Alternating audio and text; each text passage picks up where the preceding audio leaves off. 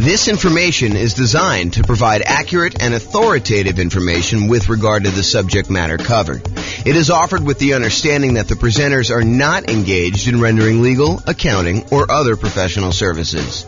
If legal advice or other expert advice is required, the services of a competent professional should be sought. Welcome to the Brownsville Real Estate Investing and Real Estate Financial Planning Podcast.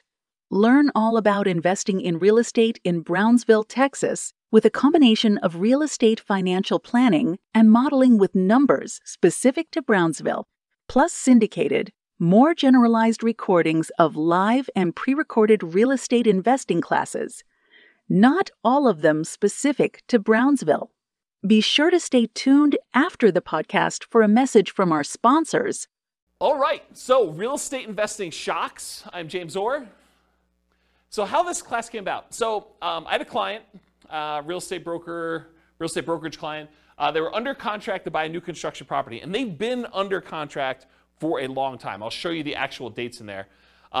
Some new construction, and this was an example of that, had an exceptionally long period where you're waiting for the property to be built. So in this particular case, they went under contract, and the builder said, your property is going to be worked on and finished in whatever it was, 6 months from now or something like that. So they were too far out for them to reasonably pay a fee to lock their interest rates. Because when you lock interest rates more than a certain number of 60 days or something in advance, you're a lender, right? So 60 days in advance, then it's much more expensive to pay for that lock. And there's usually a premium on that interest rate. It's not like you get that best rate. If you lock it within 60 days, you get the best rate. If you lock it more than 60 days, there's usually a cost to it, or sometimes there's a cost to it, and usually the rate's a little bit worse. And so they were like, hey, it's 6 months out, rates are really low. Let's see if they'll go down. I mean, there's always that chance that they'll possibly go down because they've been going down for so long. But they did not lock their rate.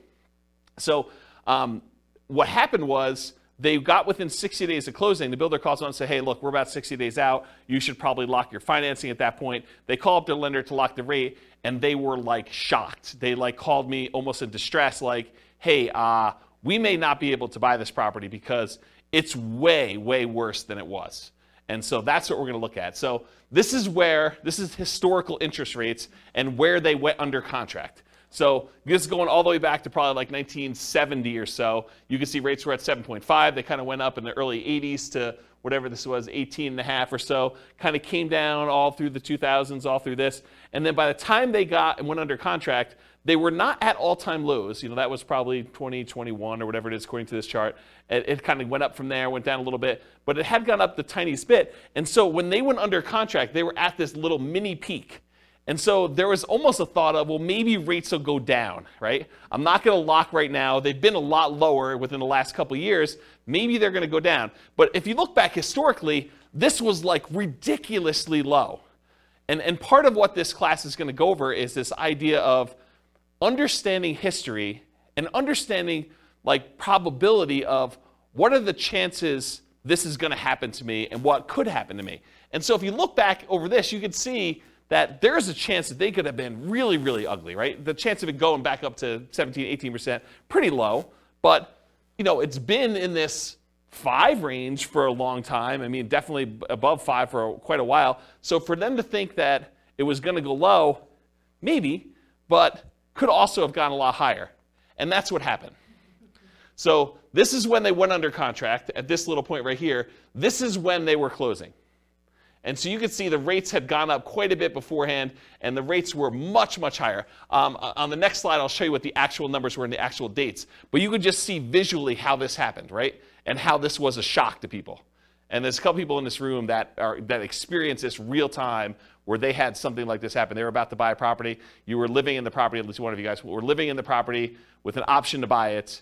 And thought, okay, yeah, I'm just going to live here until my year is up because I'm nomading. And then once my year is up, I'll go qualify for a loan. Everything's going to look amazing. My numbers are perfect. If my interest rates stay anywhere near where they are, my numbers are going to be awesome. I'm going to be able to buy this property. It's going to cash flow like crazy. This is going to be perfect. And I love the house. And then this happens. And interest rates go up and you're like, oh, I can't do it, right? I'm really, really close, but it just didn't happen. So that's the hard part. Okay. So here's what happened. the rate changed. It went from about 3.55% on February 3rd, 2022, which is when they went under contract, to 5.78%. So from 3.55 to 5.78% by June 16th, 2022. That was an increase of 2.23 percentage points. So it went from 3.55 and it increased by 2.23 percentage points, or a 62.8% higher interest rate. That's crazy. And that's the shock. So their payment went from, and this is just principal and interest, their payment went from $1,929 per month to about $2,500 per month, an increase of payments of 29.6%. So their payments went up almost a third. If you thought you were going to have close to break-even cash flow nomading this property after a year or two, but now you're going to be negative $571 per month, that's shocking, right? You were going to go buy a property, you were going to be break-even. You thought, hey, look, if I'm able to get into this thing 5% down and I'm break-even on this thing in a year, that's amazing. And now all of a sudden you do it and you're like, oh, now I'm negative $571 a month, negative almost $6,000, $7,000 a year. That's pretty insane. And that was the problem. So that's why this class exists, is I wanted to, while this was shocking, I wanted to put some perspective on all of the things that can come up that are shocking about investing in real estate. Because this isn't the only thing that can be shocking to people. But then also to point out that this shouldn't have been out of nowhere surprise. Yeah, interest rates went up and that was kind of a surprise and stuff.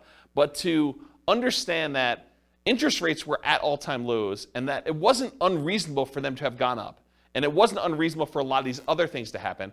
And then what I'm going to talk about is, they're not magic bullet solutions, but sort of what could you do to mitigate or to eliminate the shocks that could possibly come up? How can we get rid of some of these shocks? And so I'll give you a list of some things, and maybe you'll think of some other ones. It's the first time I ever taught this class, and so it might get better over time. But the idea is to kind of give you a list of the different shocks, and then talk about how we can mitigate and eliminate those things. So this kind of interest rate moving up, it's not a one-time anomaly. It does happen. And so these are the last 6 times that we had interest rates increase by more than 1% in a relatively short period of time. So back in October 1993 to December 1994, over a 14-month period, there was a rate increase of 2.38 points. So not 2.83% in that it didn't go up 2%, but it went up, from whatever it was to 2.38 percentage points higher than that. Okay, so home prices during that period of time, they went up 3%. So if you're wondering, hey, if these significant increases in interest rates that we've had, do home prices drop? And the answer is no. So historically, in every single one of these cases, the interest rates went up.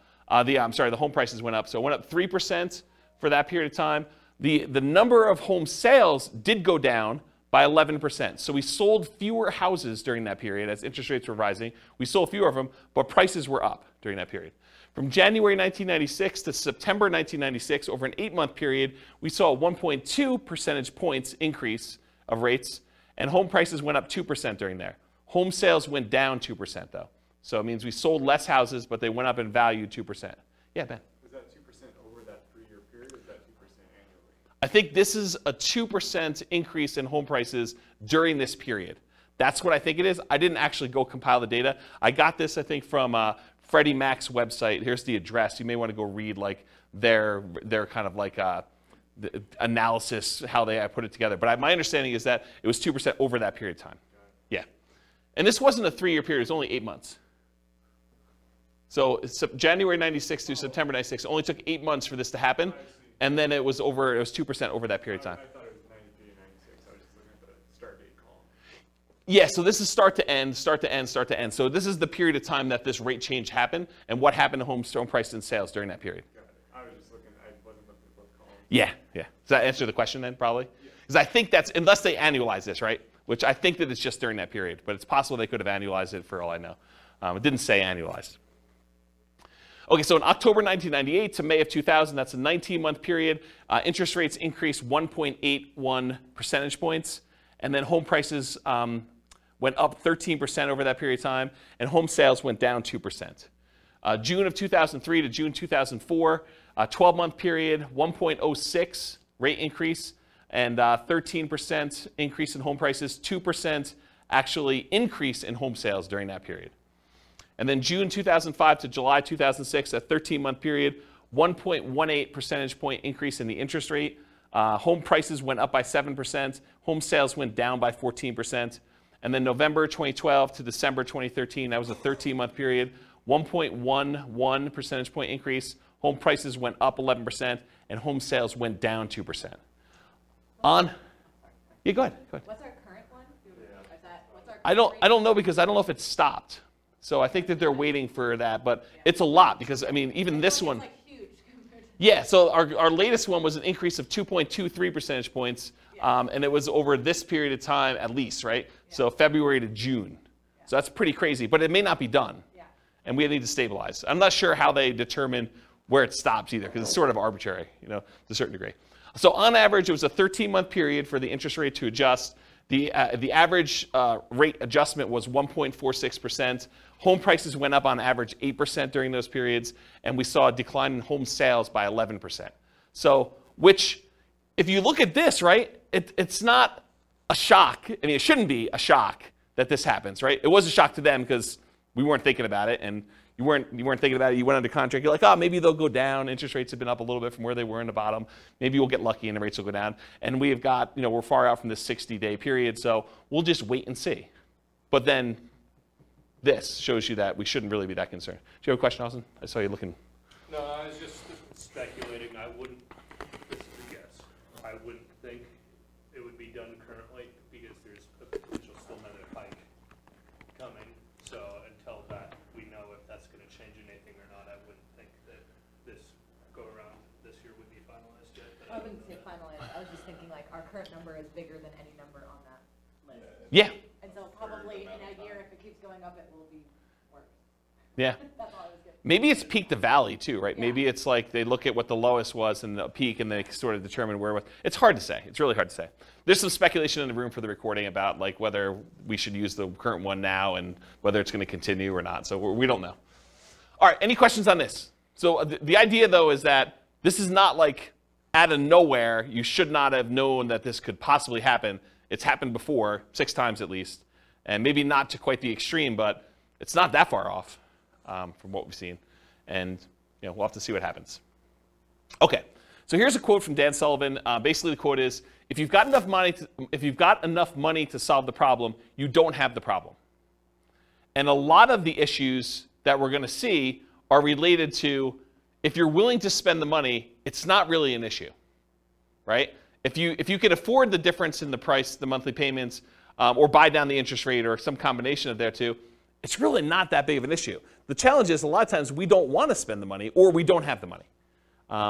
And so we'll talk a little bit about that. Okay, so this is sort of a weird philosophy I have, and I've never heard someone explain it quite like I'm about to explain it to you. But I heard some slight variations on this. So if you have a variation, I'd be interested to hear about it. But here's this concept for me. If I'm walking down the street and I look down and I notice my shoe is untied, it is not a big deal for me, right? Like, my shoe's untied. Shoes with shoelaces get untied. It's not that big of a deal. So I expect my shoe to become untied because that's what happens. I don't complain to people. I'm not like, hey, guys, did you see this? My shoe, it's untied. It's a real problem. Like, this never happens. Like, it's just crazy. Can you believe this happened to me? I was walking down the street and my shoe got untied. You don't complain to your fellow investors that your shoe is untied. You don't let it remain untied, frozen in fear, unwilling to do what is required to fix it. It's not like, hey, what do I do? Like, my shoe is untied. There's nothing I can do about this. What should I do? This is crazy. It's never happened before. And you don't swear off wearing shoes forever because they've become untied. It's not like, oh, last time I'm ever wearing shoes, this is a big deal. I'm just not wearing shoes anymore. I'm going to go get Velcro. Or I'm going to not wear shoes with shoestrings or something like that. I just bend down, I tie my shoe, and I go on with my life because shoes become untied. And when I use this analogy, it's like you want to get yourself to the point where all the things that we know that can happen with real estate is like your shoe becoming untied. You got to expect it. Interest rates go up. Prices go up and down. Rents go up and down, vacancies happen, roofs go bad, air conditioners go bad, tenants wreck properties, properties values go crazy and they go up and you do really, really well.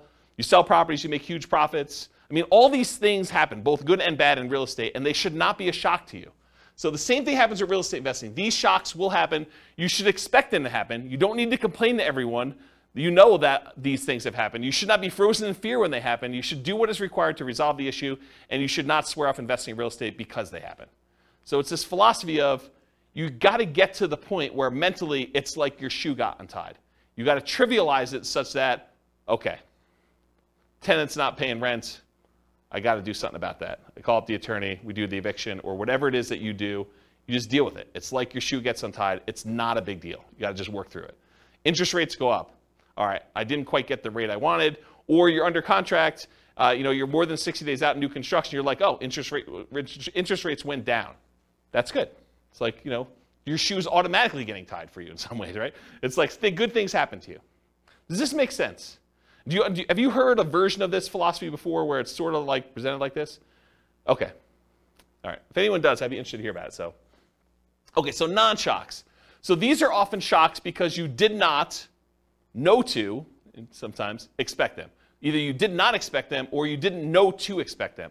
But you probably should come to expect them. A lot of things we're going to talk about tonight, they're going to seem like, yeah, that makes sense, but I don't always think about it when I'm doing the thing, and so I forget about it, and then when it's a shock to me because it happens, right? So this is thinking about things probabilistically, not this will always happen or this will never happen, but there's a chance, a small chance that this could be really ugly. There's a large chance that this is going to be fine, and there's a medium-ish, smallish chance that something could happen and it makes it, inconvenient where I have to bend over and tie my shoe, okay? So what are the chances you'll need to deal with this, and what do you do if it does happen? And here are some examples of the shocks that we're going to cover. All the contingencies you have in your contract, they're there for a reason. Things that you can terminate a contract on, that's why you can terminate, because sometimes you discover things while you're under contract that you were not as you expected. They're shocks to you. So we'll talk a lot about those. All the maintenance you have on properties, all the repairs you have in properties, and capital expenses that come up with properties. Guys, roofs go bad. You should budget to have to spend $5, $10, $15, $20, $50,000 on a roof, whatever it's going to cost you to replace a roof. You got to know it's coming. Got to know ACs go bad. You got to know furnaces go bad. You got to know that flooring wears out. Kitchens get outdated or wrecked or destroyed by tenants sometimes. Bathrooms get destroyed. It's part of the thing. Your shoe becomes untied. Roofs go bad, right? So you can't complain when you have a roof go bad. You just have to budget, plan, and spend the money to replace the roof. That's part of what you need to plan for. All the property ownership issues. People slip and fall. You get sued. Neighbors complain. They do irrational things. They'll come over your house without you knowing, without you expecting them. All that crazy stuff. So all the property ownership issues, all the property management issues. At some point, someone's going to claim that you treated them unfairly. Even if you do treat them fairly, they're going to feel slighted in some way. Tenants are not going to pay rent sometimes. Even if you do the best job at screening tenants, all these things are going to happen. I'm not trying to be negative about it. It's just be a realist. Realize that this stuff occurs, and you got to treat it like it's a shoelace. Like, okay, I got to deal with that. Just going to deal with it. Going to tie my shoe and move on. All the natural disaster and accident issues. So there's going to be hurricanes, there's going to be earthquakes, there's going to be floods, there's going to be other stuff, things that you did not expect could happen to your property are going to happen. They could be small probabilistically, but they're possible to happen. All the asset protection issues. So all the things about slip and falls and people suing you and perhaps challenging your ownership of properties, multiple properties, or you getting in car accidents and people coming after you for that. All the stuff you deal with in normal everyday life exists. So just be aware of that. So including all the different things we're discussing in tonight's class.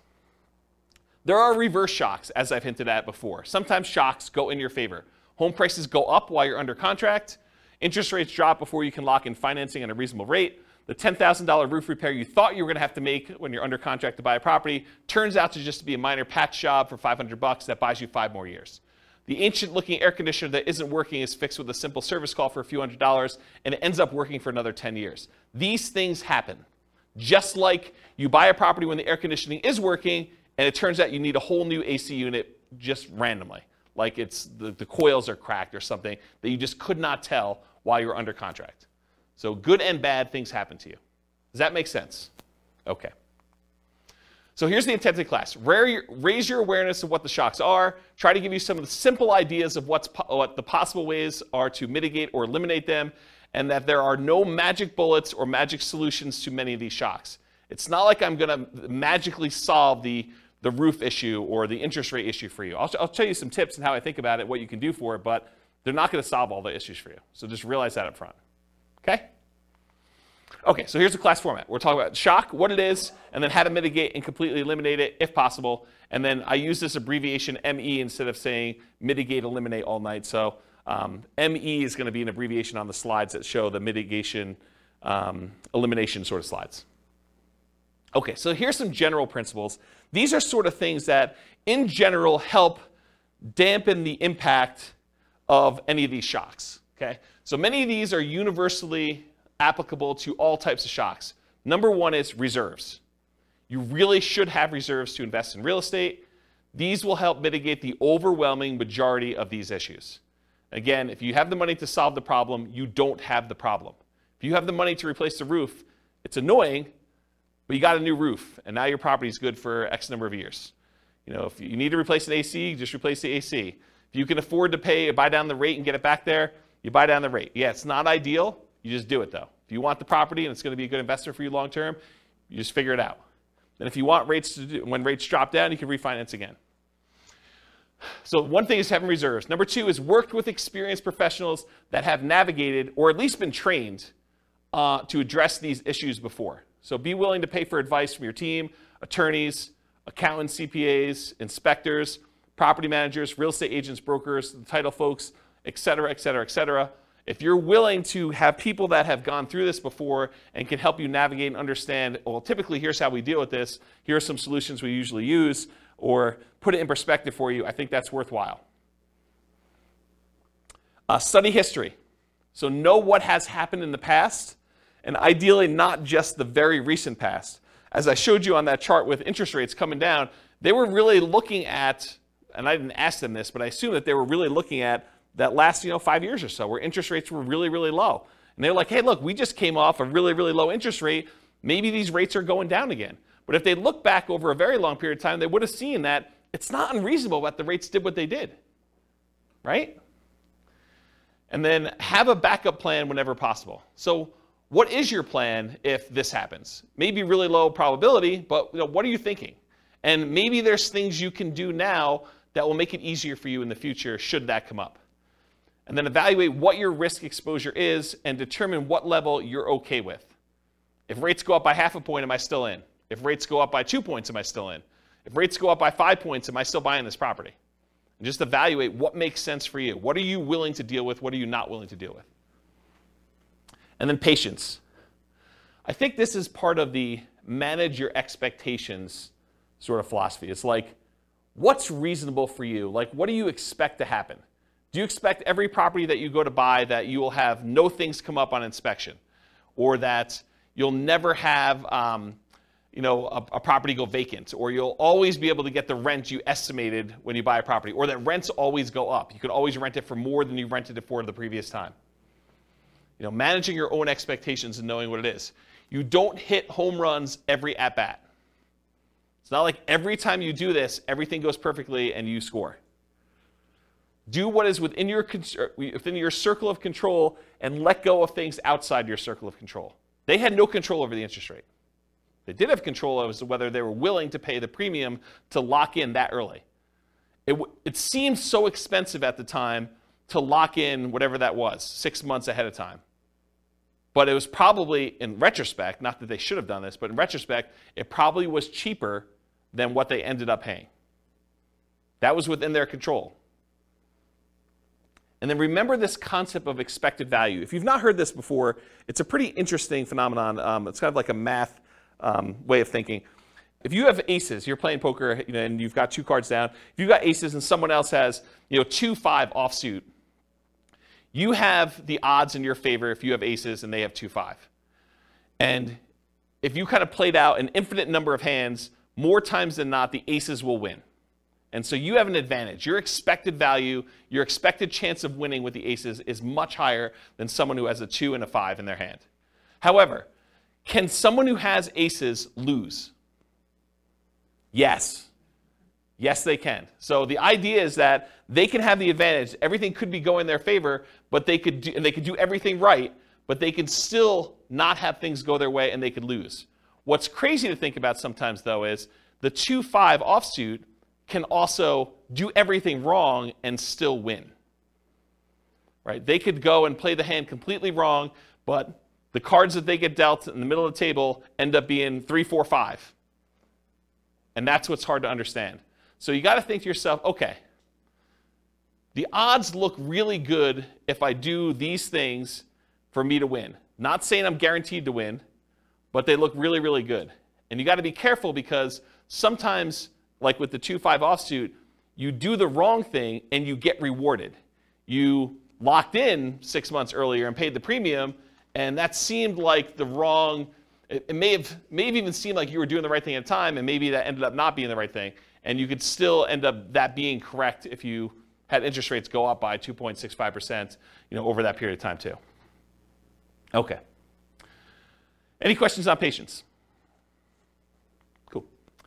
So I'm going to go over some different groups, the stuff before you buy a property, the stuff when you're under contract, the stuff post-closing once you own a property, some things specific to selling, and some extras. I think there's only one extra that I've gotten here. So that's the groups we're going to do. So let's go over before you buy. And some of these, once I go over one or two of them, they're similar enough, we're going to be like, okay, we already know that. All right, so you're out looking for a property to buy. You find an amazing one. You want to put in an offer, and maybe even do put in an offer, but you find out there are multiple offers. This could be a shock to you. If you've never been in a market where you have multiple offers on a property, or you've never bought a property before and realized that the really popular, very desirable properties sometimes get more than one person bidding on it, you may not be ready for this. Anyone who's kind of been buying a property in the last 2 years has been like, oh yeah, multiple offers here, we see 20 of them. But if you're brand new, you haven't seen that, could be a shock to you.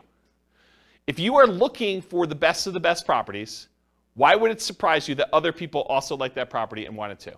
So it should not be a shock. So here's the mitigate or eliminate thing with multiple offers. If you are willing to compete, make strong offers that have the best chance of getting accepted. And I have a slide coming up from a class I did called the 10 tips to get offers accepted in hot markets. I'll kind of give you the 10 tips, but if you really want the 2-hour version of that, go watch that class. And then the next thing when you're doing multiple offers is work with a professional who understands multiple offers and can give you some tips for doing it. And again, you're not going to win every one of them. It's just impossible.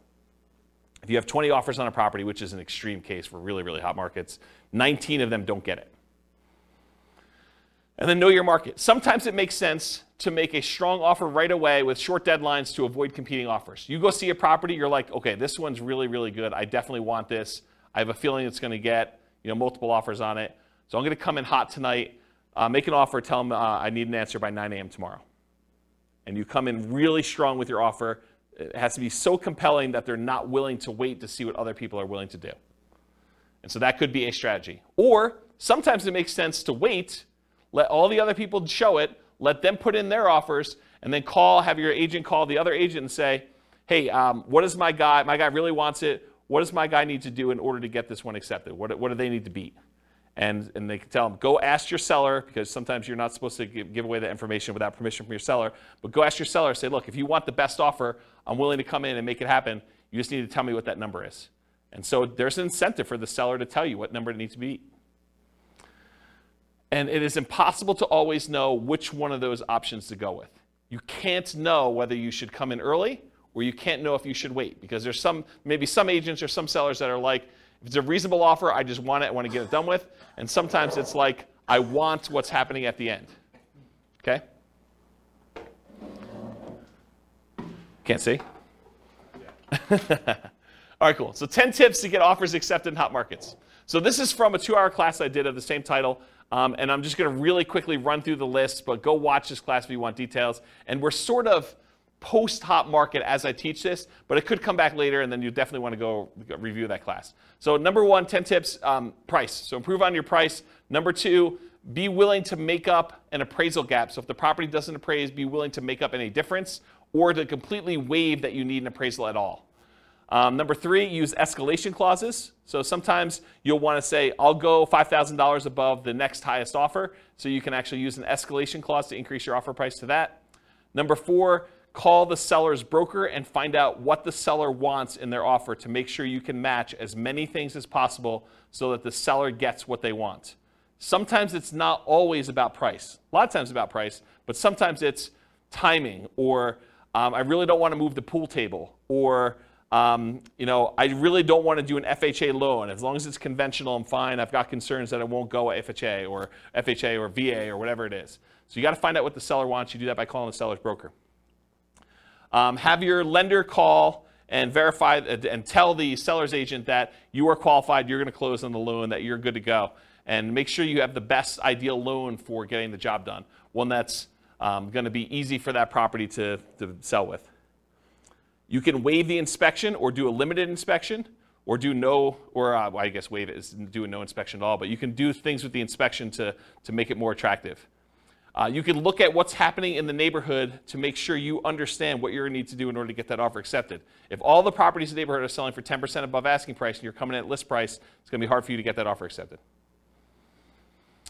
Earnest money. So you could increase how much earnest money you're putting up with a deal. I think that signals some strength. You could also make your earnest money non-refundable so that if you don't close for any reason, you don't get it back.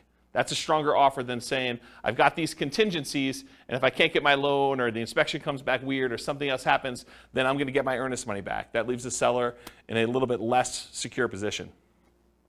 No conditional sales, so you do not need to sell your property before you buy this property. And then in some cases, especially when you're an investor and you're willing to buy more than one property, being willing to accept a backup position, because a certain percentage of the offers that do get accepted fall out. And if you're in backup position, there is a chance that you will not have to be in a bidding war again, competing, that you'll just by default be in first position and get the offer accepted.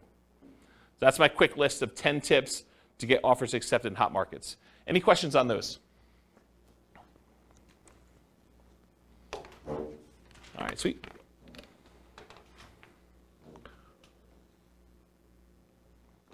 All right, cash offers. So you're making offers where you're getting loans to purchase the property, but you keep getting beat out by cash offers. For some people, this is a shock. They're like, hey, look, I'm offering $10,000, $20,000, $30,000 over asking price, or maybe you're just asking full price. Whatever it is, you're making really strong offers, but they're not accepting your offers. You're like, what do I need to do? I offered $30,000 above asking price, and you wait 30 days and you see the property close and it didn't sell for $30,000 above asking price, but you were getting a loan and the person that bought it paid cash. So you're seeing that you're being beaten out by cash offers. What do you do about that? That's a shock for some people, by the way. They're like, why is this happening? It's frustrating. So same stuff for getting offers accepted in hot markets. Do as much of that as you can.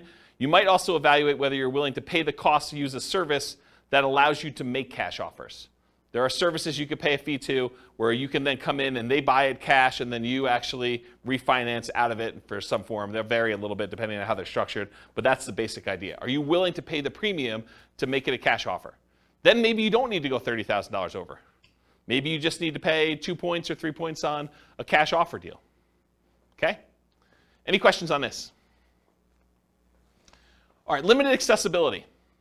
So either you can't schedule a showing, something about the property, they're not letting people in until a certain day that you can't make, or they're not letting people in at all because of a certain situation going on with the property, or they have very limited time in the property when there. For example, we only are allowing 15-minute showings, one person at a time. This happened during COVID.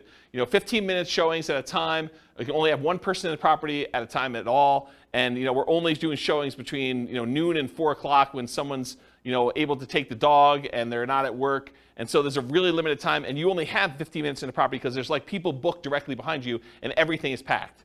And you can only see the property for 15 minutes. Sometimes it's hard to make a decision on a property in 15 minutes. Sometimes but sometimes it's tough. Or you must see it with other buyers, agents, tenants, or sellers present. There are other times you're looking at a property and the seller insists that they be there. or the tenants are there because they will not allow you to be in their property without them being present, so you don't go look at their room that they're growing weed in or something like that. Or there are other buyers there. It's an open house, and that's the only time you can see the property, the only time they're showing the property. Or there are other agents there. Or, especially with multifamily properties, this happens quite a bit, you can't see all the units before making an offer. They'll tell you can see unit 1 and unit 7. Unit 1 is just like units 1 through 6. Unit 7 is just like units 7 through 15. But you only see 2 units. The other ones are in different condition. Some better, some worse. But you can only see 2 before you make an offer. So that can be problematic. But this can be the norm in some markets, right? It can be, especially in different market conditions where it's a really hot market, or maybe it's based on property type, or just that particular property is kind of a weird one. But that could be pretty typical for what you're expecting. But it could be a shock for some people. So see it as it is, but not worse than it is, Tony Robbins.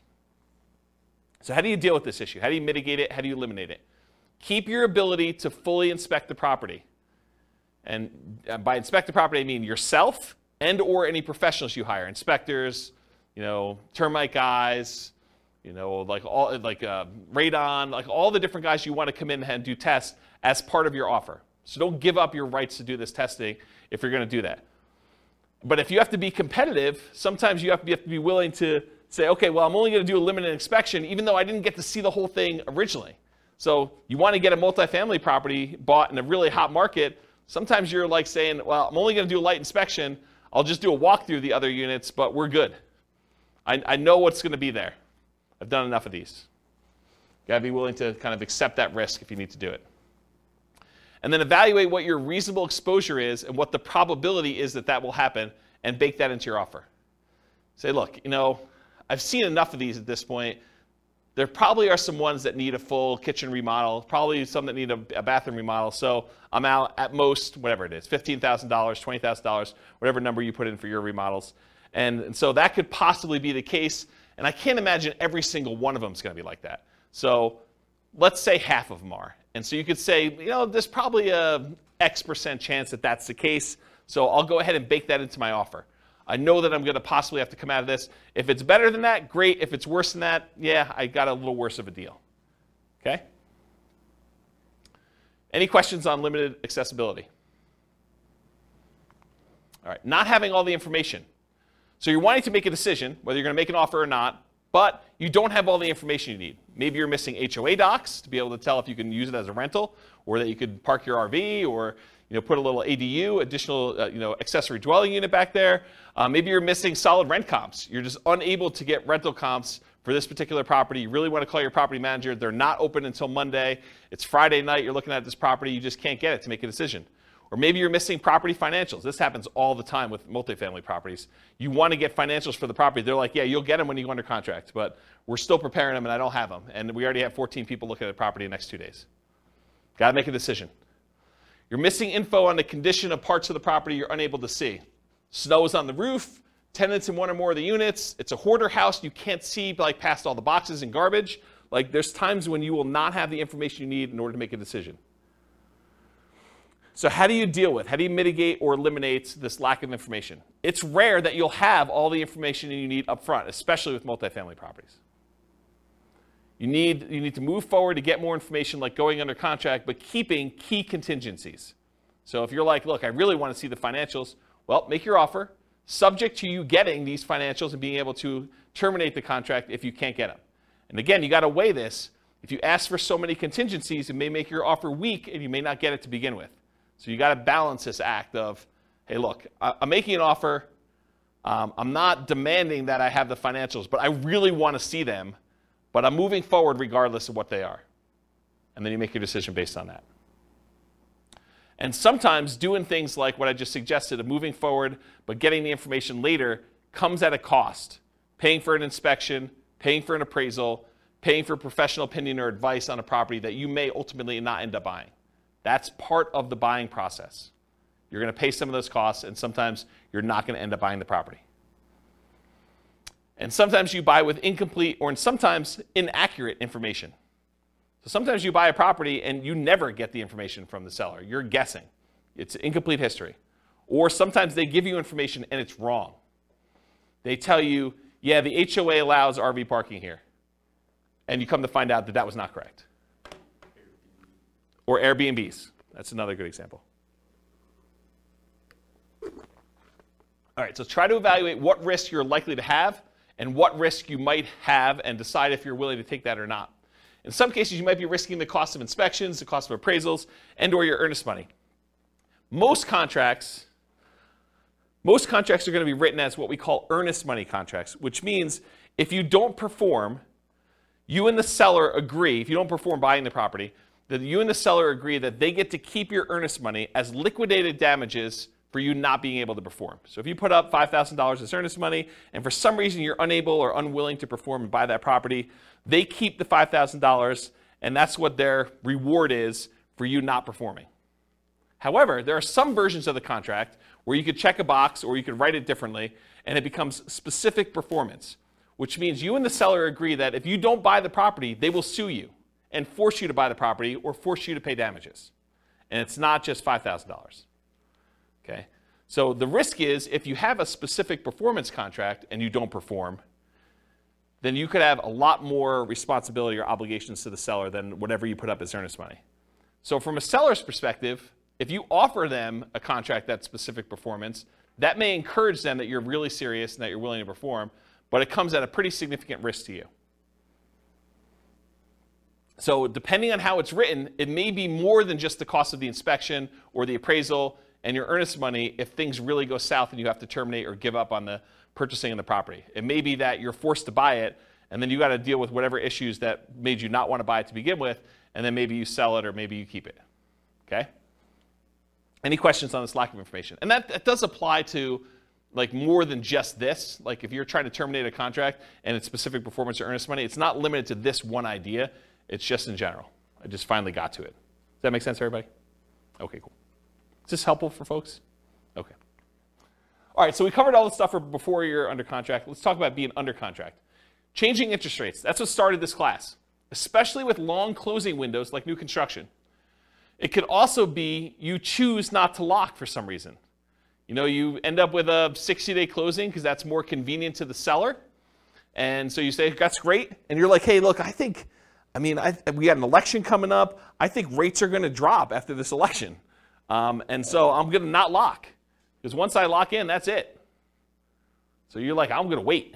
All right, let's see how that goes. Maybe you're not sure of the lender you're going to use. You know, that may be a reason why you're not going to lock. You're calling to say, hey, look, I got calls out to 4 different lenders. I want to find out what's going on. You do this over the weekend, or you do this where there's a Fed, you know, as like a hearing or whatever they do where they kind of announce what's going on, and they usually announce that they're going to raise rates or lower rates, and it just happens to be over the time when you're shopping all your different lenders. Or maybe you're required to switch lenders while under contract and have to relock.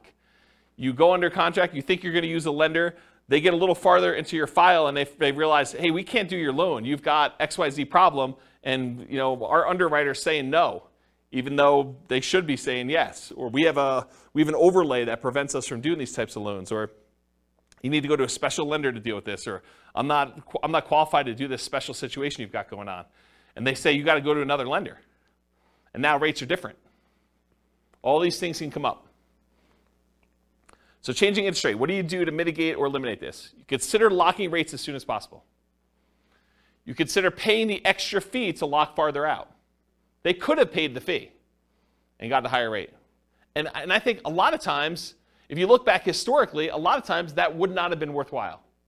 They would have ended up not really gaining from that. In this case, it would have been worthwhile, but we didn't know that. It's hard to tell in advance. Some builders may offer long-term locks or incentivized financing when you go under contract. So it could be an incentive of the builder. You know, you go under contract today, you can lock in your rate with our builder lender, and it's good through when you close. That's just part of our program. Beware of variable rate loans, adjustable rate mortgages, and loans with balloons. So adjustable rate mortgages are mortgages where the interest rate can change. A lot of times they're fixed for 2 years or 5 years or whatever it is. And then after that, they can adjust. Sometimes they adjust once and they're fixed for another 5 years. Sometimes they adjust every month. Sometimes they adjust every 6 months. Sometimes they adjust every year. Depends on which version of the adjustable rate mortgage you have. And then loans with balloons. A balloon on a loan means you're going to pay on a loan for 10 years or 20 years, and at the end of the balloon period, then the entire balance of the loan is then due. So you might be paying as if it's a 30-year loan, but it has a 10-year balloon, so the payments look like you're going to pay off the loan in 30 years, but by the time you get to year 10, they're like, okay, you now owe $300,000 of this $400,000 loan. We want the full $300,000 in full on year 10.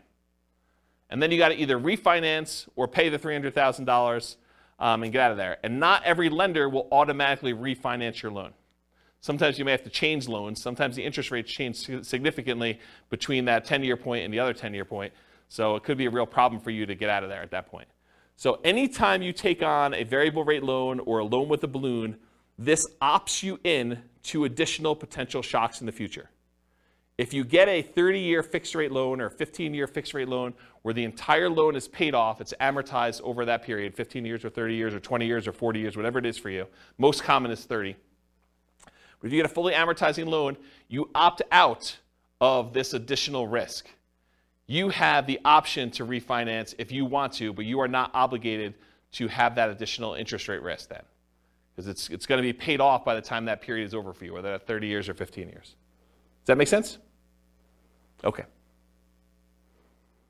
Ideally, when you go under contract with these, keep the financing contingency in. So don't negotiate away your ability to cancel the contract based on your financing. But a lot of times in order to get offers accepted in really hot markets, we were saying, we'll waive that. I'm definitely getting this property and I'm buying it. And something I don't have in my written down here, but it just occurred to me, sometimes with new construction, we will pay a whole bunch of money that is non-refundable upfront in upgrades that if we cancel for any reason, including the interest rates change or financing changes, we're out that money. So sometimes you'll go and you'll be like, okay, here's the base house, but I want AC. I want you to put in a backyard fence. I want you to upgrade the flooring from the normal, really crappy vinyl to something a little bit nicer because I'm going to be living there for a while first. And I want you to put in a refrigerator and everything else. So we'll be like, okay, great. We're totally willing to do that. It'll cost you this amount of money. And we'd like an extra $10,000 in non-refundable earnest money for us to be willing to do those upgrades for you. If you do not close on the property, you don't get that money back. That's pretty common. Okay? So realize if you cancel now because interest rates went up, then you're out that additional money. So it could be a lot more than just regular earnest money. So getting back to this point, ideally keep your financing contingency in your contract so that if this does happen, then you're minimizing how much you spent up to that point to be able to get out of it if you decide you do not want to move forward. Another point here, if you could not lock now, and now if you could not lock and now you can't make the numbers work, you may need to terminate. So if for some reason you were unable or unwilling to lock, and now later on the rates don't work for you, you may need to terminate or try to renegotiate if applicable. So you've been under contract for a while. Maybe the market's softened a lot where the builder's having some struggles getting things under contract. It's possible they may come in and say, look, we really want you to continue buying this property. What if we gave you $5,000 to buy down your rate to help out? It's not going to buy it down to what it was, but maybe it helps you a little bit. Maybe you negotiate that. Or maybe it's with a seller who's like, look, the market's very different than when you went under contract with me. I really want you to close this thing out because I'm going to buy something else. I've already got 1031 things picked out, or maybe I'm moved and I've already bought my new property, but I really need to get this thing sold. How about I knock off $5,000, or I pay $5,000 in seller concessions to help buy down your rate or something? You couldn't renegotiate if it's possible to do that. Of course, if you do cancel for some reason, you might be at the cost of any inspections you did, any appraisal money you spent to that point to get the appraisal done, any earnest money if you're outside of your ability to cancel without getting your earnest money back, and maybe some other out-of-pocket costs. Beware of specific performance contracts, as we discussed before, where you are telling them that you guarantee that you're buying the property, otherwise they can sue you to perform and force you to buy or force you to pay damages. Any questions on this? A general question not Yeah. related to this. Yep. But what's the average amount of time for a new construction to be completed in Fort Collins area?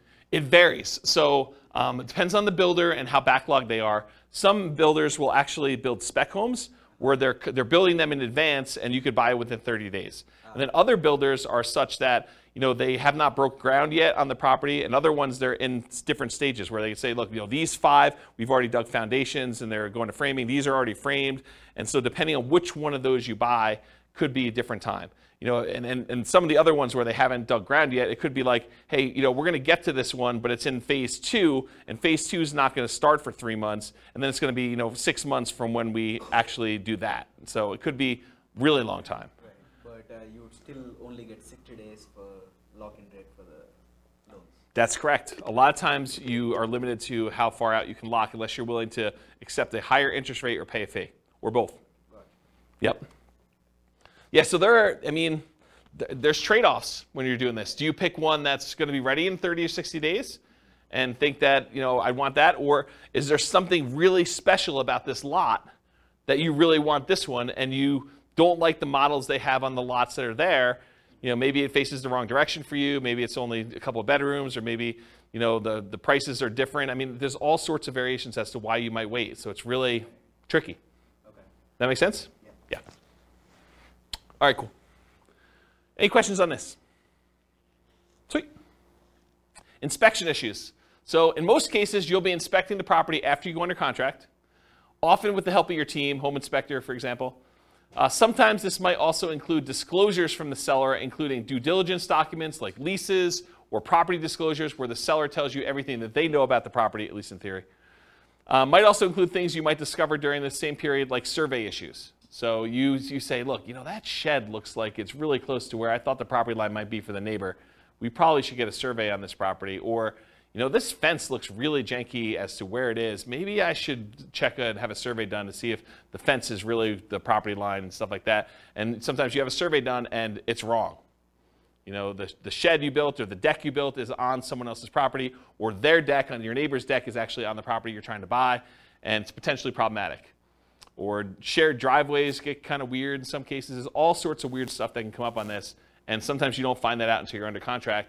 And a lot of times you've already paid your inspection fee at that point, because you've inspected the inside of the house, and you paid the survey guy in order to come out there and do this, and you paid for your appraisal, even if the appraisal wasn't done yet, because you kind of prepaid it with the lender in order to get a jump start on it, because there was a shortage of appraisers and you wanted to make sure you got your spot in line. And so now you're out, inspection, survey, and appraisal for a property that you may be terminating on or that you got to negotiate on. So that could be a shock to you. You just got to realize that up front. Okay? There are going to be things that come up on a property on inspection. So this should not be a surprise to you.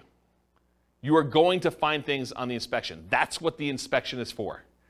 Okay? The inspection is to get a second set of eyes, a professional's eyes, or 2 or 3, depending on whether you're going to bring in specialists for other things like radon and asbestos and meth and mold and all things like that. You might get more than one inspector's eyes on it, or as a professional. Maybe even contractors give you opinions about what things are going to cost and what things need to be done for certain issues you may see on the property. So you're going to have these things done, and you're going to find things that you did not know. You'll be like, oh, I didn't know that. I'm glad you told me that that's going to cost $20,000 to fix. Now you know. Typically, you're not going to be negotiating things you saw or discovered before you made your offer. So if you saw that there was no kitchen sink, you should not be negotiating for a kitchen sink once you make your offer. You saw it, you made your offer based on not being a kitchen sink there. Does that make sense? And that goes for a wide spectrum of things. Okay, that's it.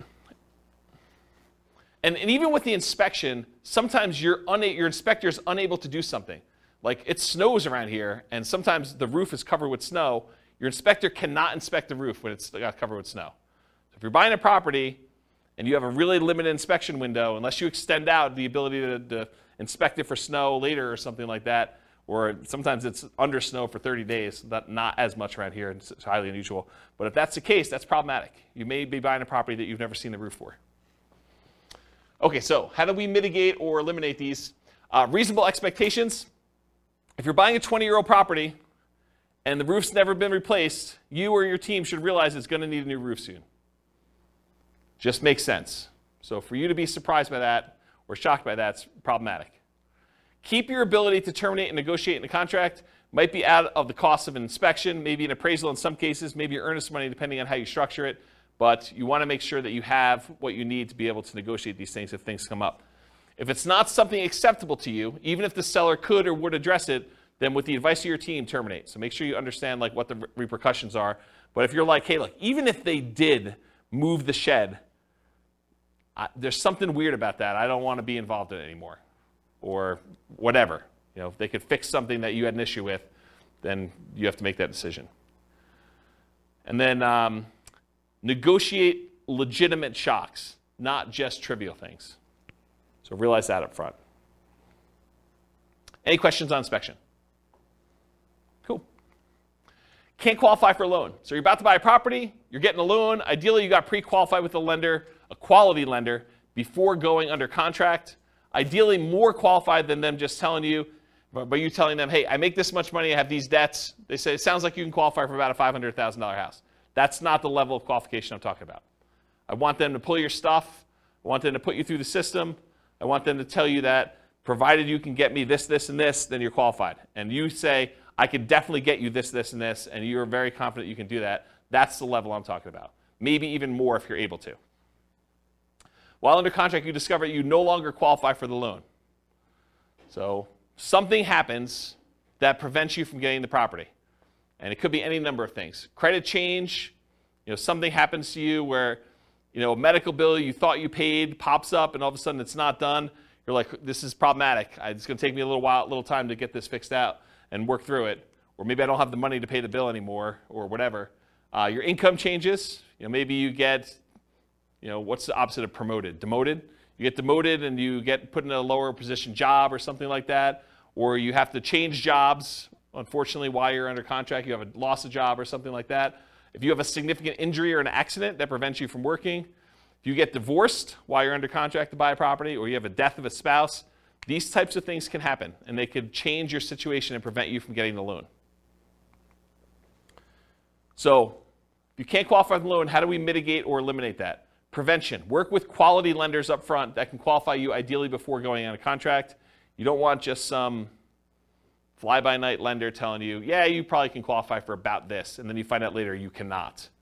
But even then, occasionally something unexpected will come up. So especially for things that may be more likely for you, for example, job loss when you know your company has been downsizing, what's the backup plan if that should happen? So know in advance, hey, if for some reason I do get downsized, I'm terminating. Or we're going to have mom and dad co-sign or whatever your backup plan is for you. Or at a minimum, what's the cost to me if this happens, and am I okay with that? What's it going to cost me in inspections and appraisals? And there are some cases, it's very rare, where a lender will eat the appraisal if for some reason you don't qualify for the loan. It's pretty uncommon, but in some cases they do. I know of one credit union around here that does. Actually, I know of another bank that does too. There's 2 banks that I could think of that do that, but I don't think of anyone else. Do you know of anyone else that does that? Yeah, it's pretty uncommon. So be super careful about that, and you could lose your earnest money. Sometimes there are deadlines for you to object to being able to get acceptable financing, and sometimes that deadline will appear days before your closing. So imagine for a minute they say, hey, look, your loan objection deadline is the 25th of the month, and we're closing on the 30th of the month. So there's a 5-day period when you cannot get your earnest money back if something happens to you. If you lose your job in that 5-day window, you don't get your earnest money. Because your last day to object to you not being able to get the loan was the 25th. But your closing is set to be the 30th. So if you get in a car accident, get injured, get divorced, something happens to you at your job, credit score changes significantly enough, all those things can impact it. I had a client once, was under contract to buy a property, and they got married while they were under contract. And when they went down to the bank to open up a joint checking account, because they were buying the property together, it was like, they're getting married, they're going to buy a house. Went down to the bank to open up a joint checking account, and the banker, very innocently, and to help them, I'm sure, said, would you like overdraft protection on your checking account? They're like, yeah, that sounds good. Let's do overdraft protection. So they went and did that. They opened up, by getting overdraft protection, they opened up a new line of credit. It changed their credit score enough where they barely qualified for the loan because it actually gave them a hit to their credit score. So be super careful. Talked about that. All right, cool. So what happens if you can't get insurance on a property? Sometimes you can't get insurance at all. You go to buy a property and you realize this is uninsurable. I'm not able to get insurance at all. More commonly, you might not be able to get reasonably priced insurance for the property. You'll call down to insurance and they'll be like, hey, so this is a weird property and it's got ABC going on with it. In order to get insurance, it's going to be 3 times what you thought it was going to be. You're like, whoa, that is expensive. So be aware that that can happen. Sometimes properties are in flood zones, and you might not know they're in a flood zone. It's not like there's water on the ground in flood zones all the time, right? It's flood zones because it occasionally gets flooded. So flood insurance can be expensive. It might be more expensive than you thought it was going to be based on location, age, composition, history, something like that. So be aware. Other one on here, fire. Fire? There's a lot of places that will not insure homes because of how what they're considered in terms of property. Like if you were in Netherlands or other areas, it can be really hard to insure. So they could not insure them because they're in some type of fire area where like forest fire or something like that? Yeah. Yeah, that's kind of what I was thinking about location, but yes. Yep. Yeah, so how do you mitigate or eliminate this risk of can't get insurance? You can check with your insurance agent before you make an offer. I'm not sure I would go to that extreme, but you could. I mean, that's one way to mitigate or eliminate it. Sometimes you still run into the unexpected, though. They give you a quote, think it's something, then when they finally formally submit it, something weird comes up. Most lenders require insurance if you're getting a loan, so are you willing or able to buy the property for cash if you can't get insurance on the property? And is it that good of a deal? You could also try alternate insurance providers, other insurance agents, especially ones that do more unusual policies. So I had a property once that I personally bought, and I don't remember the details. This was probably 20 years ago at this point. But there was some really weird thing where I was unable to get insurance on it, and I had to go to like one of these really obscure insurance agents to get the policy on it. And it was a little bit more expensive. It wasn't that bad. It was probably like 50% more than what I was expecting it to be. It wasn't a deal killer, but it was unexpected. It was unusual. So realize you might need to go to some weird insurance company to do that. Won't appraise. You're under contract to buy a property at a certain price. You hire it and you pay for an appraisal. Usually you've already had your inspection and pay for that as well at this point. You might also have committed to other expenses, like paying for a moving truck and or storage units because you're getting ready to move. Maybe you close with the buyer who is purchasing your property that you were living in, and now you're living in a hotel with friends waiting for this house to close, and you get to the end and it doesn't appraise. So the property is not appraised for what you're under contract to buy it for. What do? You could negotiate with the seller to try to come to terms with an acceptable price for both of you. And it depends on the status of the market and whether they had 19 other offers behind you as to whether or not they're willing to negotiate that. Might mean you're paying more than appraised value. So they may say, look, it was $20,000 under the purchase price is $20,000 above what it appraised for. How about we split the difference? Well, you're paying $10,000 more than it appraised for. And how does that work out mathematically, down payment-wise? You got to come up with the 5% or 10% or 20% or 25% of whatever the appraised value is, plus the difference. So if you agree that you're going to pay $10,000 above appraised value with the seller, you got to come up with 25%, if you're buying it as investment property as an example, of the appraised value plus the $10K more. Are you willing to do that? Are you able to do that? And if you can still terminate based on appraisal, you might be able to get your earnest money back. If you're like, hey, look, I don't want to buy this property because it appraised for $30,000 less than what we're under contract for, so I think I want to cancel. And so you paid for inspection, probably paid for the appraisal, but probably can get your earnest money back if your deadline is still there and you're able to do that in a contingency. Yeah? Can you also get another appraisal? In some cases, you may be able to get another appraisal. Sometimes that can really vary, right? Appraisal. It can. You could also contest the appraisal. Yeah, sometimes you could say, hey, look, you use really bad comps. These are not comparable sales. Yep, those are also good mitigate, eliminate options. Some, is FHA? I think FHA sticks with the property. I think if you have an FHA appraisal on a property, I'm pretty sure that sticks with the property for like 6 months or a year or something like that. Talk to your lender to get details. But certain appraisals will stick with the property, even if you go and try to hire another lender to do it. With conventional financing, I'm pretty sure they do not, as of right now, and this could change. Lending policies change all the time.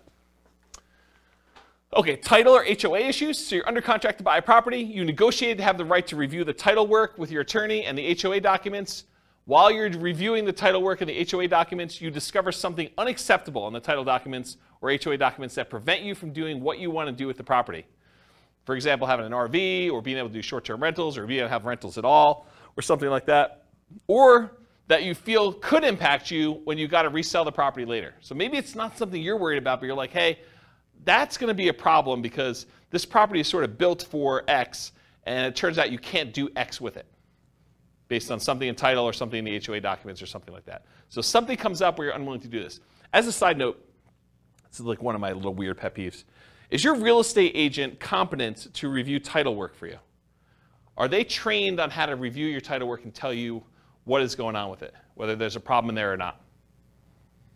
The answer is no. We do not get trained on title work. Title work is an attorney type thing. It's a legal thing. So your real estate agent is not qualified. So you should not rely on your real estate agent to review your title work. All right, so how do you deal with, mitigate, and eliminate title HOA issues? So in some cases, the seller could do something to solve the issue. You can negotiate with the seller to try to come up with terms that are acceptable to you to fix or mitigate the issue. For example, if you thought you were going to be able to park an RV on the property, but the HOA says you can't, then would you be okay with an X dollar discount instead? That could be a possible solution. If you could still terminate based on title or HOA, you might be able to get your earnest money back, often out the costs up to this point, whatever that is, inspection, appraisal, etc. Any questions on this? Cool. All right, post-closing. What if you can't get rent? Can't get the rent you thought you were going to get. You bought a property with the intention of renting it, traditional buy and hold, short-term rental, nomad, whatever it was.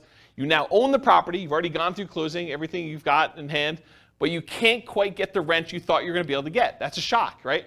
I thought I was going to get $2,000 a month. Can't get it. Maybe it's $1,800. Maybe it's $1,500. Lower than expected. The market's softer than expected. Maybe you just, fewer people applying. Maybe it's poor time of year. You've got a property and you're trying to rent it over Christmas. You closed right after Thanksgiving, and now you're trying to rent the property between Thanksgiving and Christmas. Good luck. It's a soft time of year. You get poor feedback from the previous tenants or guests. Maybe you got really bad ratings on Airbnb for that. Maybe you got, there's a new website comes on where tenants get to rate the quality of the properties, or maybe that exists in your marketplace, and you got really bad reviews. Could be a problem. So how do we deal with this? We evaluate all the different ways to improve cash flow on rental properties from another class I taught, How to Improve Cash Flow Workshop, How to Improve Cash Flow Workshop, the class. So for the sake of time, I will talk about a couple of these, but I'm not going to run through them all in detail. There's a 2-hour class on this literal thing, and there's a checklist for it. But things like subdividing your property into multiple units to get more rent than you thought you were going to get, renting upstairs and downstairs separately as an example, renting by the bedroom or bed, rent parts separately like garage, community pool, RV parking, RV and backyard, add services like high-speed internet. That's not interest, it should be internet. Offer the property to a tenant buyer on lease option, lease purchase, or agreement for deed to increase income, reduce maintenance, charging pet rent, charging fence rent or carpet rent. They want new carpet, you charge them extra rent in order to pay for that, or extra rent for something else the tenant desires that you install. Let's see here. Maybe change the term of the rental agreement, daily, weekly, monthly, or basically go from a long-term, year-long lease with monthly rentals to short-term rental in order to increase rent. Maybe charge weekly or bi-weekly instead of monthly. Include done-for-you services like lawn care, snow care, removal, house cleaning for an extra fee. Can I convert it to a duplex, triplex, or fourplex or more? Can I rent out the property furnished to get more rents? Can I start marketing earlier and start a higher, more aggressive price to test prices? So all these different things. There's a couple slides on this. So go watch that 2-hour class. I'll put a link to it in the show notes. But there's a lot of stuff you could do in order to increase rents on that. All right, next one, undisclosed issues. You find out about undisclosed issues after closing.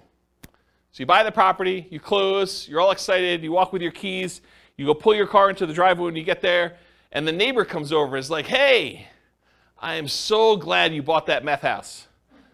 We were really concerned it was going to be another drug dealer coming in. I'm so glad you guys bought that. And you're like, what are you talking about? This was a meth house? Oh my gosh, I didn't know that it was a meth house. That's a real problem. So you find out about something undisclosed after your closing. The seller may or may not have actually known.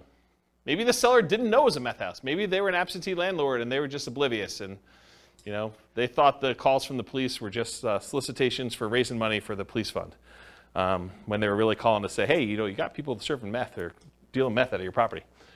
The inspector may have missed the issue. So it's possible, you know, the inspector did their best, but they couldn't see it or didn't know to look or just overlooked it or was just hiding or something like that. Or maybe you may have assumed it was a small issue when it turned out to be a more expensive issue. So, you know, you thought this was going to be a $500 fix because you've had that issue in the past before and it didn't cost that much. But now they're like, oh, no, this is not a $500 fix. This is a $5,000 fix or $10,000 fix. We got to go in the walls and rip stuff out. And you're like, whoa, can't you just do this? They're like, nope, it's beyond that. Can't do that. So some common ones might be repairs or unable to use it the way you intended. Those are like the big groups. All right. So definitely how do you deal with these? How do you mitigate or eliminate these? You definitely get inspections done to help reduce the chances of this happening. Not saying it won't happen, but it definitely reduces chances. Get bids from contractors for repairs you're unsure about, and maybe even ones you think you know how much they'll cost, because with inflation, I'm finding that prices are way up beyond what I thought they were going to be. Okay, so if you thought, hey, in the past I had this done 5 years ago, it was X number of dollars, but now it might be 2X or 3X in some cases. This reminds me of a really funny story. So I bought my first house, had a wood-burning fireplace in it, and so I'm talking to my father-in-law about buying wood, like wood for the wood-burning fireplace. And I was like, oh, it came in these logs. I got to cut it up or something like that. He's like, oh, just go buy a chainsaw. I'm like, how much does a chainsaw cost? He's like, I don't know, $13, $14. I was like, what year did you buy your chainsaw in? He's like, I don't know, 78, something like that. I'm like, it's got to be over $100 today for a chainsaw. So you just never know with inflation and stuff. All right. Get advice from your professionals about being able to use the property as you intended. Typically, the seller is not responsible for making sure that you can use the property the way you desire. You could think, hey, I'm going to do this as a short-term rental. The seller is not responsible for making sure that you can use it as a short-term rental. You are. So you got to do that research and find out, make sure that you can do it. All right, what happens if the seller or the tenant won't move out? And this could be at the time of closing, or it could be something that happens after you own the property. So you buy a property, and now the seller or the tenant won't move out. So you were supposed to get the property vacant. You do your walkthrough right before closing, and you go in the property, and there's still like at least 1 or 2 days of stuff to be moved out of the property. Like you're like, they hardly moved anything. Like, we're going to closing in an hour. Are you going to be out of here in an hour? And they're like, oh, I don't know. I might need a little extra time to do that. That's okay, right? How do you deal with that? You walk through the property before closing to make sure they're out, ideally. Evaluate if you're willing to close with them still in there. If they're not out, might be hard to negotiate and still close with the same loan on the same day. It's tricky, right? If you have a loan, all the paperwork's done on the loan, and all the money's listed out, can you just have the seller give you $2,000 to close on the property? Not without the lender knowing and approving that. It's possibly loan fraud. It's an inducement to buy the property from the seller that the lender does not know about. So you need to get permission from your lender to be able to do that. Good luck trying to do that in an hour and getting those documents approved again. So you got to figure that out. It's kind of tricky.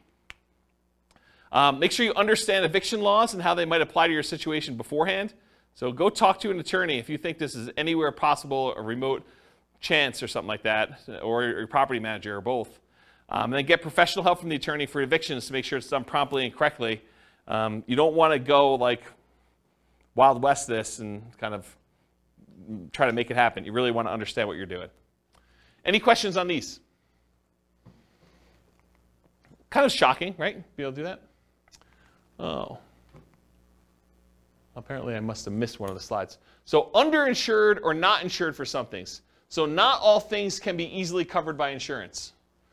But many investors, especially newer investors, may shop solely by insurance premium and not compare coverage to understand what's covered and what's not to some extent. So the thing is, you go and you call 3 different insurance agents, and they say, okay, you know, your policy is going to be $1,400, your policy is going to be $1,200, your policy is going to be $1,100, the 3 ones you call. You're like, oh, well, I'll go with the $1,100. That sounds like the best one. Maybe not. Maybe the $1,100 one didn't cover sewer backups into your basement. Or only covers personal injuries on your property to $500. And now someone gets in an accident on your property, they slip and fall, and their medical bills are $5,000, and now you're coming out of pocket $4,500. Well, that $300 that you saved doesn't look so good now, does it? And that's the difference between some of this stuff. So you have to have insurance, but you opted to choose a less expensive insurance policy. It's limited coverage for an actual claim, or it's not covered at all. You gotta make sure you understand what you're buying and what you're covered for. And apparently I didn't do any things in there, so I think I covered it though. All right, what about price or rent drops? You buy a property, you typically don't see price drops or rent drops on properties you're under contract with, since the market tends not to move that quickly in a way that you can easily measure, right? You're under contract for 30 days typically. You're not gonna see a price drop or a rent drop in that particular amount of time. While you own the property, the price drops or the rents drop. So change your strategy to one that has longer term perspective. Convert a fix and flip to a long-term rental as an example. So if you bought a fix and flip and you're buying a property, and for some reason you're unable to sell it for the profit margin you wanted, maybe you decide to convert it to a long-term rental, hold it for a year or two until you have the profit margin you want, and you fix it that way. Okay? Change the use to improve the value. So you were using it one way, long-term rental, now you change it to short-term rental. Use long-term leases, still likely to have issues when the lease is up. So if you use a year-long lease and rents drop, you've got a rent fixed in for a year.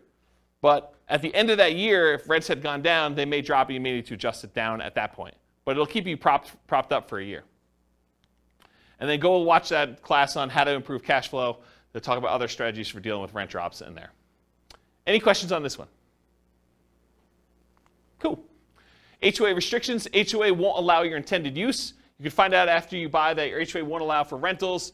Could be that they change their policy after you own the property. So this has come up for some clients before, so it's kind of important. Let's say you bought a property and you planned on using it for a rental.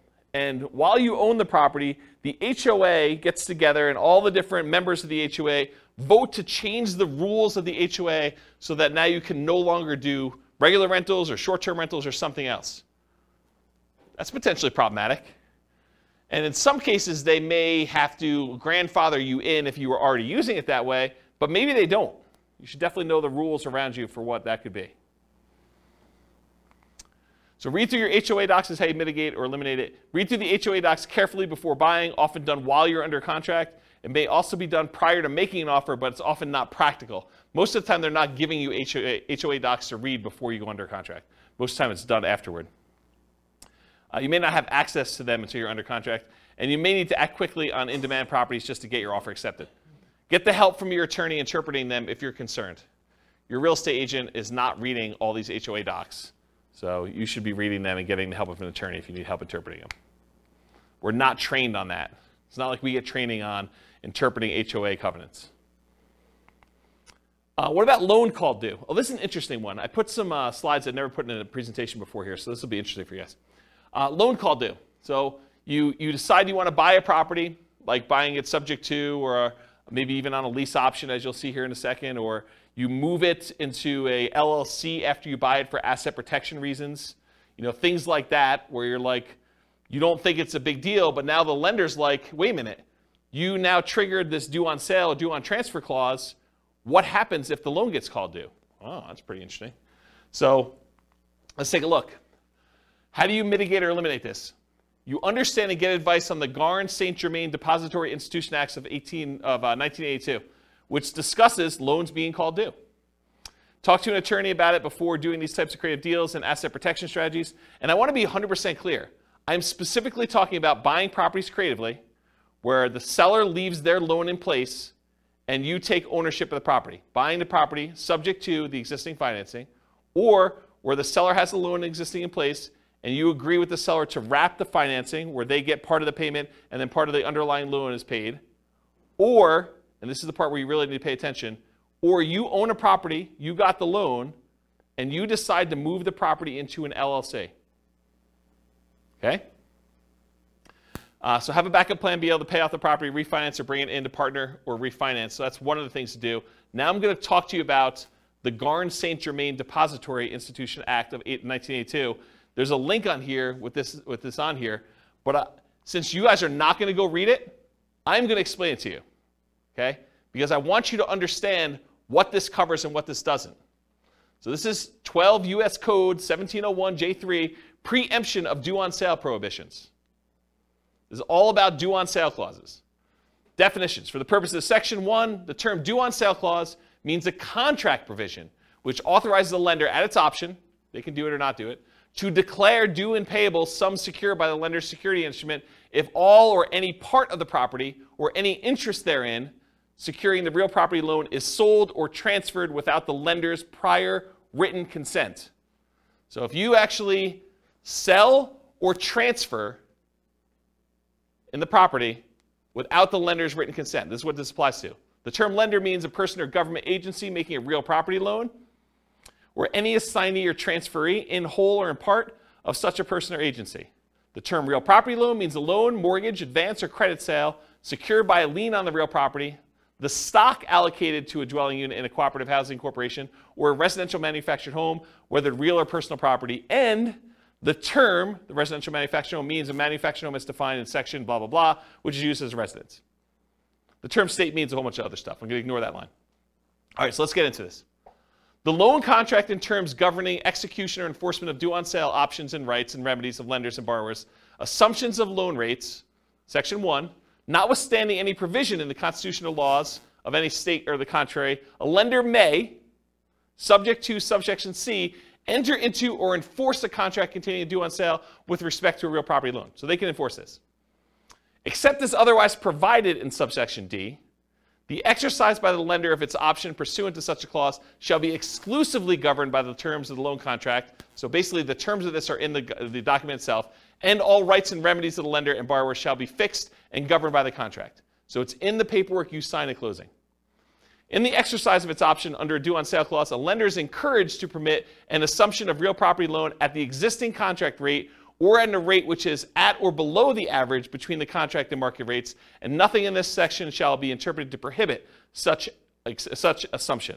So basically what they're saying is, hey, if you're taking a property over subject to, the lender is encouraged, according to the law, to permit you to assume the loan at a rate that is at or lower than what it is. Okay? They don't have to, though, but they're encouraged to. All right. There's a bunch of stuff in here. I'm going to see where I want to start reading. I'm going to skip some stuff. So it talks about the dates that these come into play, basically any stuff before 1982, which is no longer really relevant. So I'm going to skip that part. It says respective properties originated in national banks or credit unions. That's what it applies to. Does not apply to, it does apply when they have successors or transferees. So here's something interesting.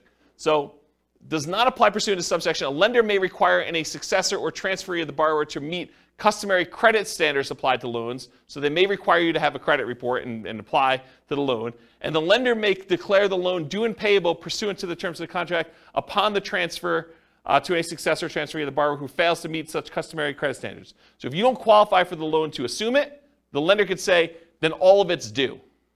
That's their solution. A lender may not exercise its option pursuant to a due on sale clause in the case of transfer of real property, which is subject to this subsection where the transfer occurred prior to that date. I probably didn't need to read that one. Okay, that's good. Here we go, though. This is where it gets really crazy. Okay, here's where the exceptions are. Exemption of specified transfers or dispositions. Have you guys ever heard this concept? Like, if you're going to go buy a property subject to, or you're going to move something to an LLC, as long as you kind of do it into a trust, everything's good to go, right? We're going to see about that. All right, so the lender may not exercise its option pursuant to the due on sale clause upon 1, the creation of a lien or other encumbrance subordinate to the lender's security instrument, which does not relate to a transfer of rights of the other occupancy of the property. So if you get another loan on the property, you get a second mortgage, does not trigger a due on sale. 2, the creation of a purchase money security instrument for household appliances. You get a loan to buy household appliances, does not trigger due on sale. A transfer by device, descent, or operation of law on the death of a joint tenant or tenant by its entirety. Someone dies, they transfer ownership of the property, that's exempt.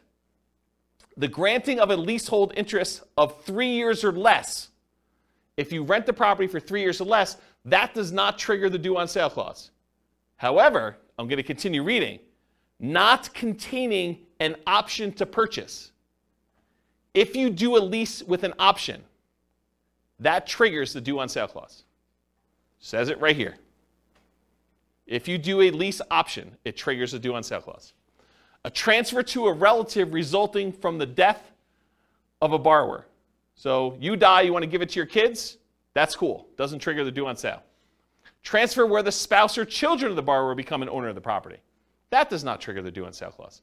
A transfer resulting from a decree of a dissolution of marriage, legal separation agreement, or from an incidental property settlement agreement by which the spouse of the borrower becomes an owner of the property. You get divorced, one owner owns it, or something related to that, doesn't trigger it. A transfer into an inter vivos trust. This is the one we were talking about, right? A transfer into an inter vivos trust in which the borrower is and remains a beneficiary, and which does not relate to a transfer of rights of occupancy in the property. So yes, if you transfer into a trust where the seller still is the beneficiary of the trust, that does not trigger the due on transfer clause. But what does? You transfer into a trust, and then that trust's beneficiary is someone other than the original seller, the original owner of the property, that does trigger it. Any other transfer or disposition described in regulations prescribed by the Federal Home Loan Bank Board. Isn't that crazy? Now you've read it. Now you know. Doesn't that just dissolve all asset protection? Yes, right? So here's the thing. So the question was, does that just dissolve all asset protection? It's super interesting to think about. Because if they transfer ownership to another entity, because an LLC is another entity, that is by design what the LLC is set up for. It's not you. You are not that LLC. You're trying to set up a legal entity that is not you. So if you transfer it from you to an LLC, you have transferred ownership. Right? So what does that mean? It means that the seller can choose at their option do due on sale. The lender can, yes. It's not, they're not obligated to, and you don't see this happening very often, but I want you to understand from a shock perspective, because this is the class for it, right? That, hey, if you have a property you transfer to an LLC that you got a regular, like, conventional loan on and had a due on transfer clause, and you do this, don't be surprised that it could get called due, right? That's the point. And doing a lease with an option agreement could also trigger it. Doing a lease for more than 3 years could trigger it. Right? A 3-year term. That's what it said. Crazy. I see some confused looks. Is this like the first time you've ever heard this? No, can you negotiate with the, can you tell your, I mean, I guess my question is, can you just tell your lender, or do you just hope it doesn't happen? The question is, can you tell your lender? I mean, what do you do? You just hope for the best. I think the correct answer to this one is you need to talk to your attorney. And you need to have your attorney explain to you the risk. And I suspect, I'm not an attorney, not giving you legal advice, I suspect most attorneys would say, this never happens, move it into an LLC, it's not a big deal. But you read it now. I'm not making stuff up. I wouldn't write it like that to just arbitrarily make something up for you. This is like from, where is it, Cornell Law. The address is on there. www.law.cornell.edu/US code/text/12/1701J-3. Go look it up yourself. You can read the code directly from their website. This is it. Okay? So, I'm not going to read this last page because it's not germane. But you guys now see what the issues are. Okay? So when you see it online, it's not a big deal, blah, blah, blah. Now you know kind of like you're playing in this gray space and you understand it all. All right, so selling. Any questions on that? I kind of abruptly ended, but surprise! You guys got to learn about due on sale clause. Shock. Whatever it is there. Interesting, right? It's kind of fascinating. So I knew you guys would never go read it, so I wanted to read it to you. It's this gray area of, do I really read you a code, like law code in a class? And you guys are like, ah. But then there's some really interesting things that you have to you wait for it. It's like, okay, the build-up's there, but where is he going with this craziness? Well, this is where I was going. Okay, so selling. What if you're selling and you get no offers? That's a shock for a lot of people, especially when you're used to getting 20 offers. You're trying to sell your property, you're marketing it or hired a professional market for you, and you're not getting offers on it. So how do you mitigate or eliminate that? Increase your marketing, improve the desirability of your property, and I define that as change the price, improve the price in some form or another, improve the condition of the property, make it more desirable for them to want to buy it, or improve the terms or financing available for the property. Those are really the three levers you can pull, right? You can increase exposure, get more people looking at it, and hopefully you find the one that wants to buy it. You can change the price to attract more people to it. You can change the quality of the property itself, or you could change the terms upon which you're selling it, or the financing is another way of saying that. So you could bribe them to get better financing. If they couldn't afford the $2,000 a month P&I payment, you could pay $5,000 to buy down their interest rate. Now it's $1,900. Now it looks more attractive. That type of idea. Any questions on this? Buyer backs out. You're trying to sell a property. You got a buyer on the hook. They're under contract to buy the property with you. What happens if they don't go through with it? You're marketing property for sale, find a buyer, the buyer backs out. So mitigate or eliminate this. Realize that your negotiating power diminishes significantly once you go under contract, and it shifts largely to the buyer with their contingencies. Your strongest negotiating position is before you accept an offer. So try to negotiate as much as you can before that point. You lose a ton of power once the buyer goes under contract and they have all their normal contingencies in the contract. Then the power shifts to them. And that's especially true in markets where the contract is written very pro-buyer, like Colorado, as an example. In some markets and market conditions, a property falling out of contract can stigmatize a property for some future buyers. They say to you, what was wrong that this buyer fell out? Why is the property back on the market? What's going on with it?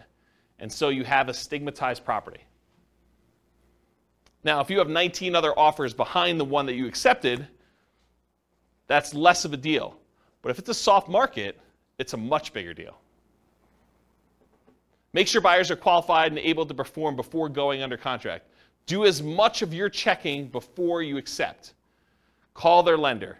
Verify that they can actually get their loan. Verify that they're a strong buyer.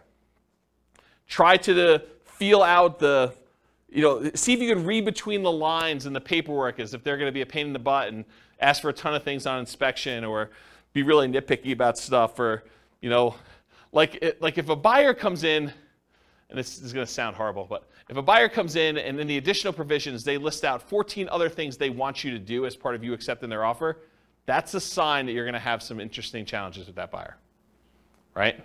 You just know that's not normal. You're not usually seeing that. Seller to sweep the garden of the extra leaves before I take possession. Okay, you're sort of telegraphing, I'm a troublesome buyer. I've got some demands. And in some markets, you may still choose to accept that offer because you don't have anyone else. But got to realize that going in. All right, any questions on this? All right, conditional transaction chains. So the buyer's offer is contingent on them selling their home. Usually, but not always, the buyer's property is already under contract. So in some cases, a buyer goes out, they find your property, the one that they love, and they're like, I didn't know that I was going to find the property that I love the first time out.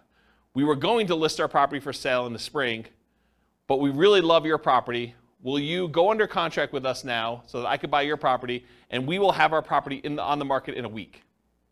That happens. They really love your property, and now you got to decide, man, do I really want to have my property tied up while this other seller, now the buyer for you, goes and tries to list their property and tries to get it sold? And they don't even have it on the market yet. Well, now you're like, well, what price are you going to put it on the market, and what's it worth? Is this thing going to sit on the market for 6 months while my property's tied up? I really want mine sold.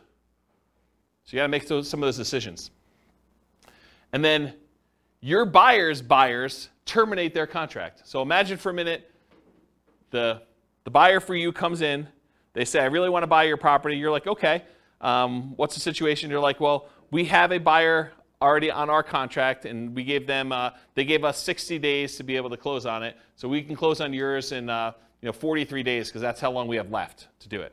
So you're like, okay, I accept that. But now their buyer, for some reason on inspection or they can't get the loan or whatever, they terminate. But they were going to use the down payment from the sale of theirs to buy yours. That's potentially problematic. So evaluate the strength and likelihood that your buyer's buyer will close on the property. You got to really look back at this and say, how sure are they going to close? Are they past inspection? How qualified are they? Can I talk to their lender? But you want to do all this before you accept their offer, because then you lose negotiating power. Understand this extra risk. This should not be a shock. If you accept an offer like this, you really should make sure. And they would be able to get their earnest money back because The other person's buyer or yours? yours, like. Yeah, because That's part of the condition. yes. So the question was, can the buyer who's under contract with yours get their earnest money back? And yeah, if they have a contingency in your contract that says, I'm planning on buying this thing, and if I can't get my loan, because they now they don't have the down payments, or maybe they can't qualify with 2 mortgages, they may be getting out on loan, or they may be getting out on the contingency they have for you. So you got to be super careful about this one. Consider other buyers before contingent buyers when possible. If you've got 2 buyers interested in your property, you may want to pick the one that doesn't have a contingency, even if it's not as good in some other areas, because this is a pretty big risk, in my opinion. Try to eliminate this contingency as early as possible. Or it might be very difficult to do this, and it might be really difficult to do this, but maybe negotiate compensation if their buyer fails to perform and they terminate on you. Say, look, I'm willing to wait and work with you, but if this current buyer fails, you need to put up an extra $2,000 hard, because I'm making decisions that's going to cost me more money in order to hold this property and have it off the market for you, because I got to move out in preparation for you buying this one, and I got to go buy something else. Maybe you then go under contract on something else, and it's problematic for you. So the time to negotiate this is when they're hottest, when they're most excited about going under contract in your property, not after you get them under contract and they thought, I won, right? You want to do this before you sign and do it. You want to negotiate these things. But it can be really hard to negotiate, really, really hard, especially if you don't have anyone else interested in yours, right? It's really hard for you to say, oh, we don't have anyone else. Why don't we just accept this one? And the thinking is, if they don't buy it, we'll just, someone else will come along. We'll keep it available for showings, and maybe someone will come along and do it. But the chances of someone coming along and being in a backup position is relatively small. Not a lot of people are wanting to shop properties that are already under contract in some form, unless the market's hot, then they might. Okay, any questions on this? Cool. Extras. So I put one here about 1031 exchange issues. If you're trying to compete a 1031 tax-deferred exchange, might be trying to buy a replacement property or to sell a property that you've already selected a replacement property for. So you're like, hey, look, I really want to buy this new building. I'll have to go sell my old building in order to be able to 1031 exchange into this new one, and I'm trying to work that out and the timing of it. It's higher stakes in a lot of cases because there can be significant tax consequences for you. It's not just all the other stuff we've been talking about. It's all the other stuff we've been talking about, plus now you might have to pay taxes on something that you didn't think you'd have to do. And it's capital gains tax and depreciation recapture tax if it's a rental for whatever period of time you held it, plus if you have any rollover from previous 1031 exchanges. So it can be something that shocks you. Sometimes it's an issue with timing, especially with new construction. You try to buy a new construction property as one of the properties you're 1031 exchanging out of, and for some reason the builder delays. The contractor's there, or there's construction delays or supply line delays or something like that. You thought I was going to easily be able to do this, and now you're pushing up against a deadline, or maybe you're over the deadline. Sometimes it is an issue with inspection, appraisal, or other contingency where you're like, I really don't want to proceed with this because I've got this other stuff going on. So how do we mitigate or eliminate this? Get a contingency on your replacement that the sale must go through, or you can cancel and get your earnest money back. So when you're about to go buy something else, tell them, I'm doing a 1031 exchange. If my other one doesn't close, I'm not buying this one. And I want that contingency up and through as far out as I can get it, right? So that you know, or at least as far out as the other one's supposed to close. Maybe more if you can. Carefully consider your replacement property or properties. Make sure that you evaluate those as the probability of being able to buy those and whether they look like they're definitely going through or this kind of iffy one or whatever you got going on there. And work closely with your 1031 exchange intermediary, the company you hire to do the 1031 exchange, to discuss what this looks like if things fall apart. Either your buy side or your sell side or whatever. Make sure you have those conversations to understand how they usually deal with it. It's like that expert advice sort of thing, right? And then make sure you have a backup plan. Because some of the consequences for this can be huge. If you owned a property for a long time, it's appreciated a lot, tax bill could be pretty significant for these.